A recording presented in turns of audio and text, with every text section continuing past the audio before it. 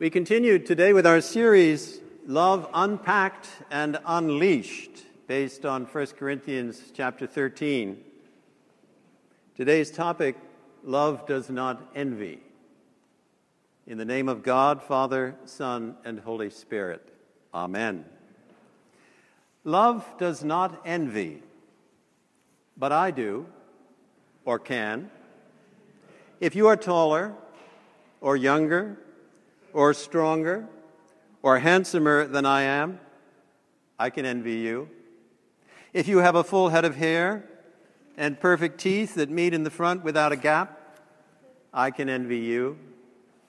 If others reward you with more respect, more wealth, more success than I have enjoyed, I can envy you. If you are a cool dude with a beard and an attractive wife and 4 lovely children who's planted a church in the most secular city in the United States, I can envy you. I say can because I don't always, or I do and stop, or I don't and start. And dealing with that inconsistency is the task of this sermon. Acknowledging our envy to ourselves or to others is difficult. We engage in many forms of denial. We say of the success of people we envy, oh, he or she is not worthy of that success. I would applaud them if they had fairly achieved it. Or we say, they would be better off with a little adversity. Things have been too easy for them. Jonathan Edwards pointed this out 200 years ago in his lectures on 1 Corinthians chapter 13, and it's still true. But in fact, I know when I envy you. When I envy you, I feel empty, disempowered, weakened. When I envy, I feel anger towards the person I envy, and I become critical of them and demeaning. I remember my supposed best friend in college. I discovered that I really envied him after I tried to steal his girlfriend. Some friend I was. While my envy has never reached the level of physical violence, it regularly approaches another summit, what the Germans call Schadenfreude, delight in the misfortunes of another, like when the Yankees failed to make the playoffs. At its worst, the empty, angry, resentful, delighting in another's suffering is nothing other than demonic. For demons, we learn in Scripture, have no life, no being of their own, but look for another being to possess and to destroy. So this envy thing is serious business. It is the opposite of agape love. If we understand agape as willing and working the best for another, often at sacrifice to ourselves, then envy is willing and working the worst for another, failing to love them and wanting to sacrifice them to our felt needs. That is why love does not envy.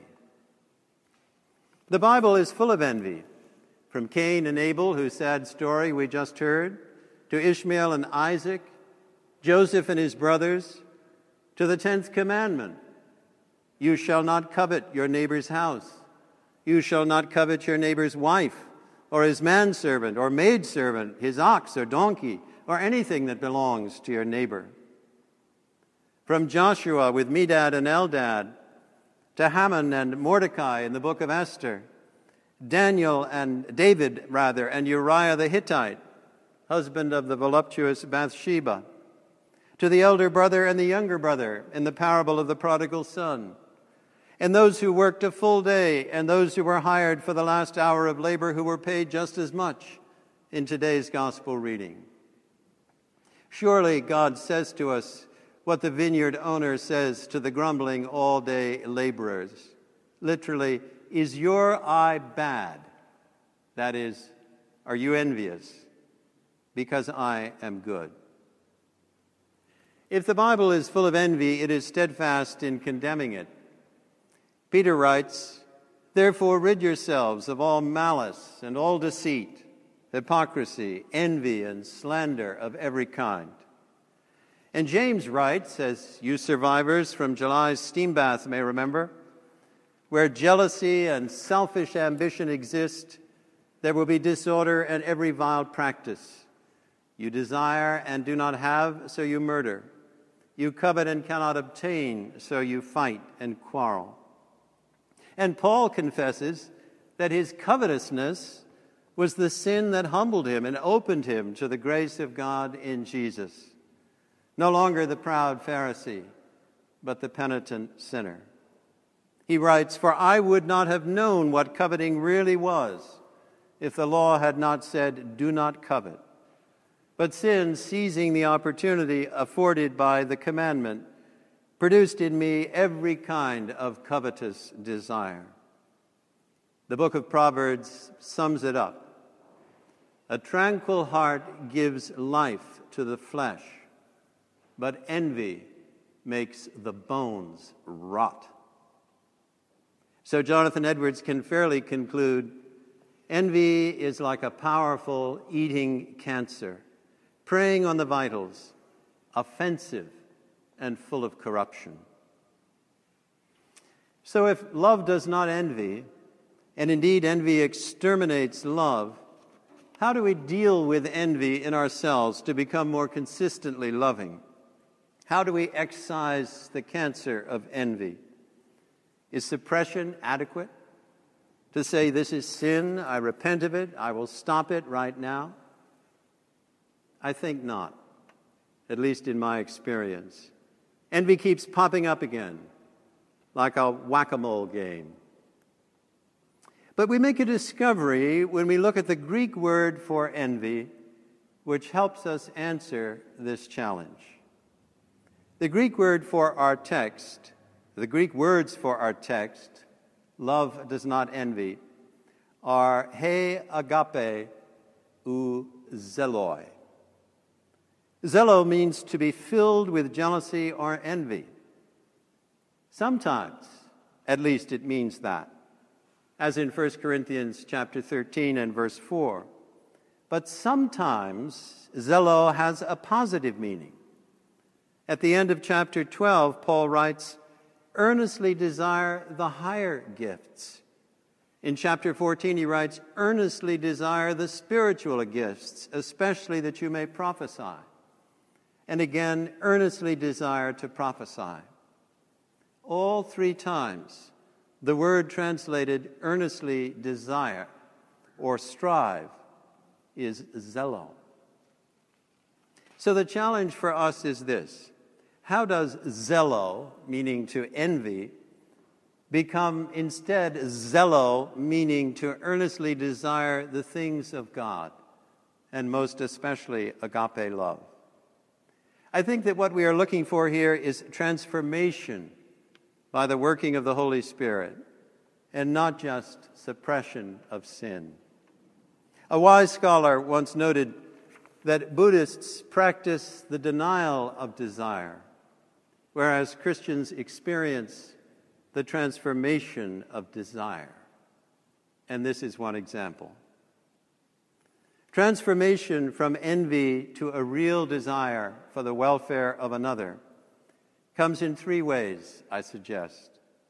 Through restoring our own personal relationship with God, through deepening our fellowship with other believers, and through focusing on our destiny as citizens of God's eternal kingdom.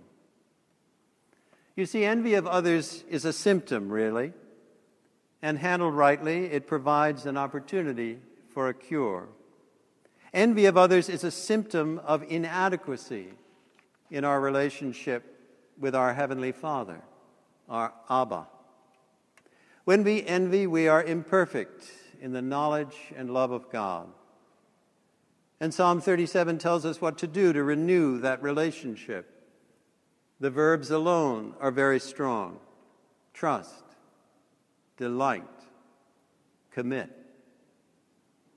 My episodes of envy tell me that I mistrust, delight in something other than God, have retracted in part my commitment to him whenever I envy. The psalm is also full of things not to do. Fret not, repeated 3 times, if you noticed. Be still, wait patiently, refrain, forsake. I may be old and bald and gap-toothed, but God assures me that I am his beloved child, adopted by grace and gifted by the Holy Spirit for the work of his kingdom. As the bumper sticker I once saw put it, God don't make no trash. And when I envy, I am trashing myself. So my advice when you envy is go back to God and start living a guided life, guided by God, with renewed commitment and trust and delight. You may remember the ingredients of that guided life that I suggested to you a month ago. Seek guidance daily as a way of life and not just in a crisis. Examine yourself for sins that keep you from hearing what God is saying to you and ask God to deal with them. Practice listening in prayer to let God get a word in edgewise. Meditate on Scripture and ask God to apply it to your situation. Seek God's guidance primarily to grow in service to him and not just to advance your own interests. A life guided by the Spirit will not be an envious life. You will be too busy about your Father's business to have time for envy. You will be too excited about what he is doing in your life to envy what others have or do. Envy is also transformed into agape through our deepening fellowship with one another. The Greek for fellowship is koinonia, and it means literally having things in common. The body of Christ as a metaphor for fellowship in 1 Corinthians chapter 12 is a wonderful vision of interdependence with personal integrity. Come to the retreat on October 26th to learn more about and experience this. But when I share with you fellowship under Christ's headship, I stop envying you. Rather, I am proud of you, concerned that you develop and use your gifts for the common good. When Tim Thiel finishes a triathlon with a personal best time, I'm part of that, in a sense, for I'm in fellowship with him. Or when Carolyn Stickney goes to Kenya to offer medical care, I am part of that. Or when Amanda Allison helps save a baby's life in the Children's Hospital ICU, I am part of that because we are in fellowship in the Church of the Cross. Or when Chris and Amy Stroop reach out to lonely international students at the house they manage, I too am part of that. And I know, or should know, that Tim and Carolyn and Amanda and Chris and Amy are praying for me to get out of any envious snits I may fall into and to use and develop my gifts for Christ and for them. So deepening koinonia in the body of Christ, as well as a guided life, can obliterate envy. But what is our destiny as citizens in God's eternal kingdom? And how does focusing on that destiny help us to be transformed from envy to agape? Our destiny is simply to grow into the fullness of the stature of Christ. Paul writes, we are being transformed into his likeness with ever-increasing glory, which comes from the Lord, which is the Spirit. And Jesus himself tells in the parable of the talents, where the master says to the faithful servants, you have been faithful with a few things, I will put you in charge of much. And this is God's reward for us who have followed him in this life. Paul writes to the Corinthians, though outwardly we are wasting away, yet inwardly we are being renewed day by day. for our light and momentary troubles are achieving for us an eternal glory that outweighs them all. And when Paul writes about the resurrection body, which is our final destiny and hope, he chooses the metaphor of the seed and the mature plant to describe the relationship between our mortal bodies and our resurrection body. He says that body that is sown is perishable, it is raised imperishable. It is sown in dishonor, it is raised in glory. It is sown in weakness, it is raised in power. It is sown a natural body, it is raised a spiritual body. Friends, if this is our destiny, then we are now to what we will be in the kingdom of God, as an acorn is to a mighty oak. Wow. Watch out. And all this after a brief life. And take it from me, at 71, it goes by fast. Then why envy anyone else? Rather, look forward to experiencing the fullness of God's special, unique will for you in Christ. I want to close with a story. The accompanying theology is not so good, but the point it makes is profound. Someone dies, me, for example, and goes to heaven's gate. I knock and ask to enter. St. Peter turns me away. I am angry and envious of the blessed saints. So I say, I suppose I am rejected because I didn't walk the streets of Calcutta rescuing the dying. I wasn't Mother Teresa. No, says the Lord. That's not why you were rejected. Well, says I suppose I didn't arouse the conscience of a nation and lead my people to secure their God-given rights. I wasn't Martin Luther King Jr. No, says the Lord. That's not why you were rejected. Well, says I didn't preach the gospel to hundreds of thousands and lead many to make decisions for Christ because I wasn't Dr. Billy Graham. No, says the Lord. That isn't why you were rejected. Well, why then? Because you weren't Sam Abbott. That's the challenge, isn't it? To stop envying and get on with discovering who God made you to be and what God calls you to do. And as we do, envy is transformed into earnest desiring, and we can love with the love with which God loves us. Amen.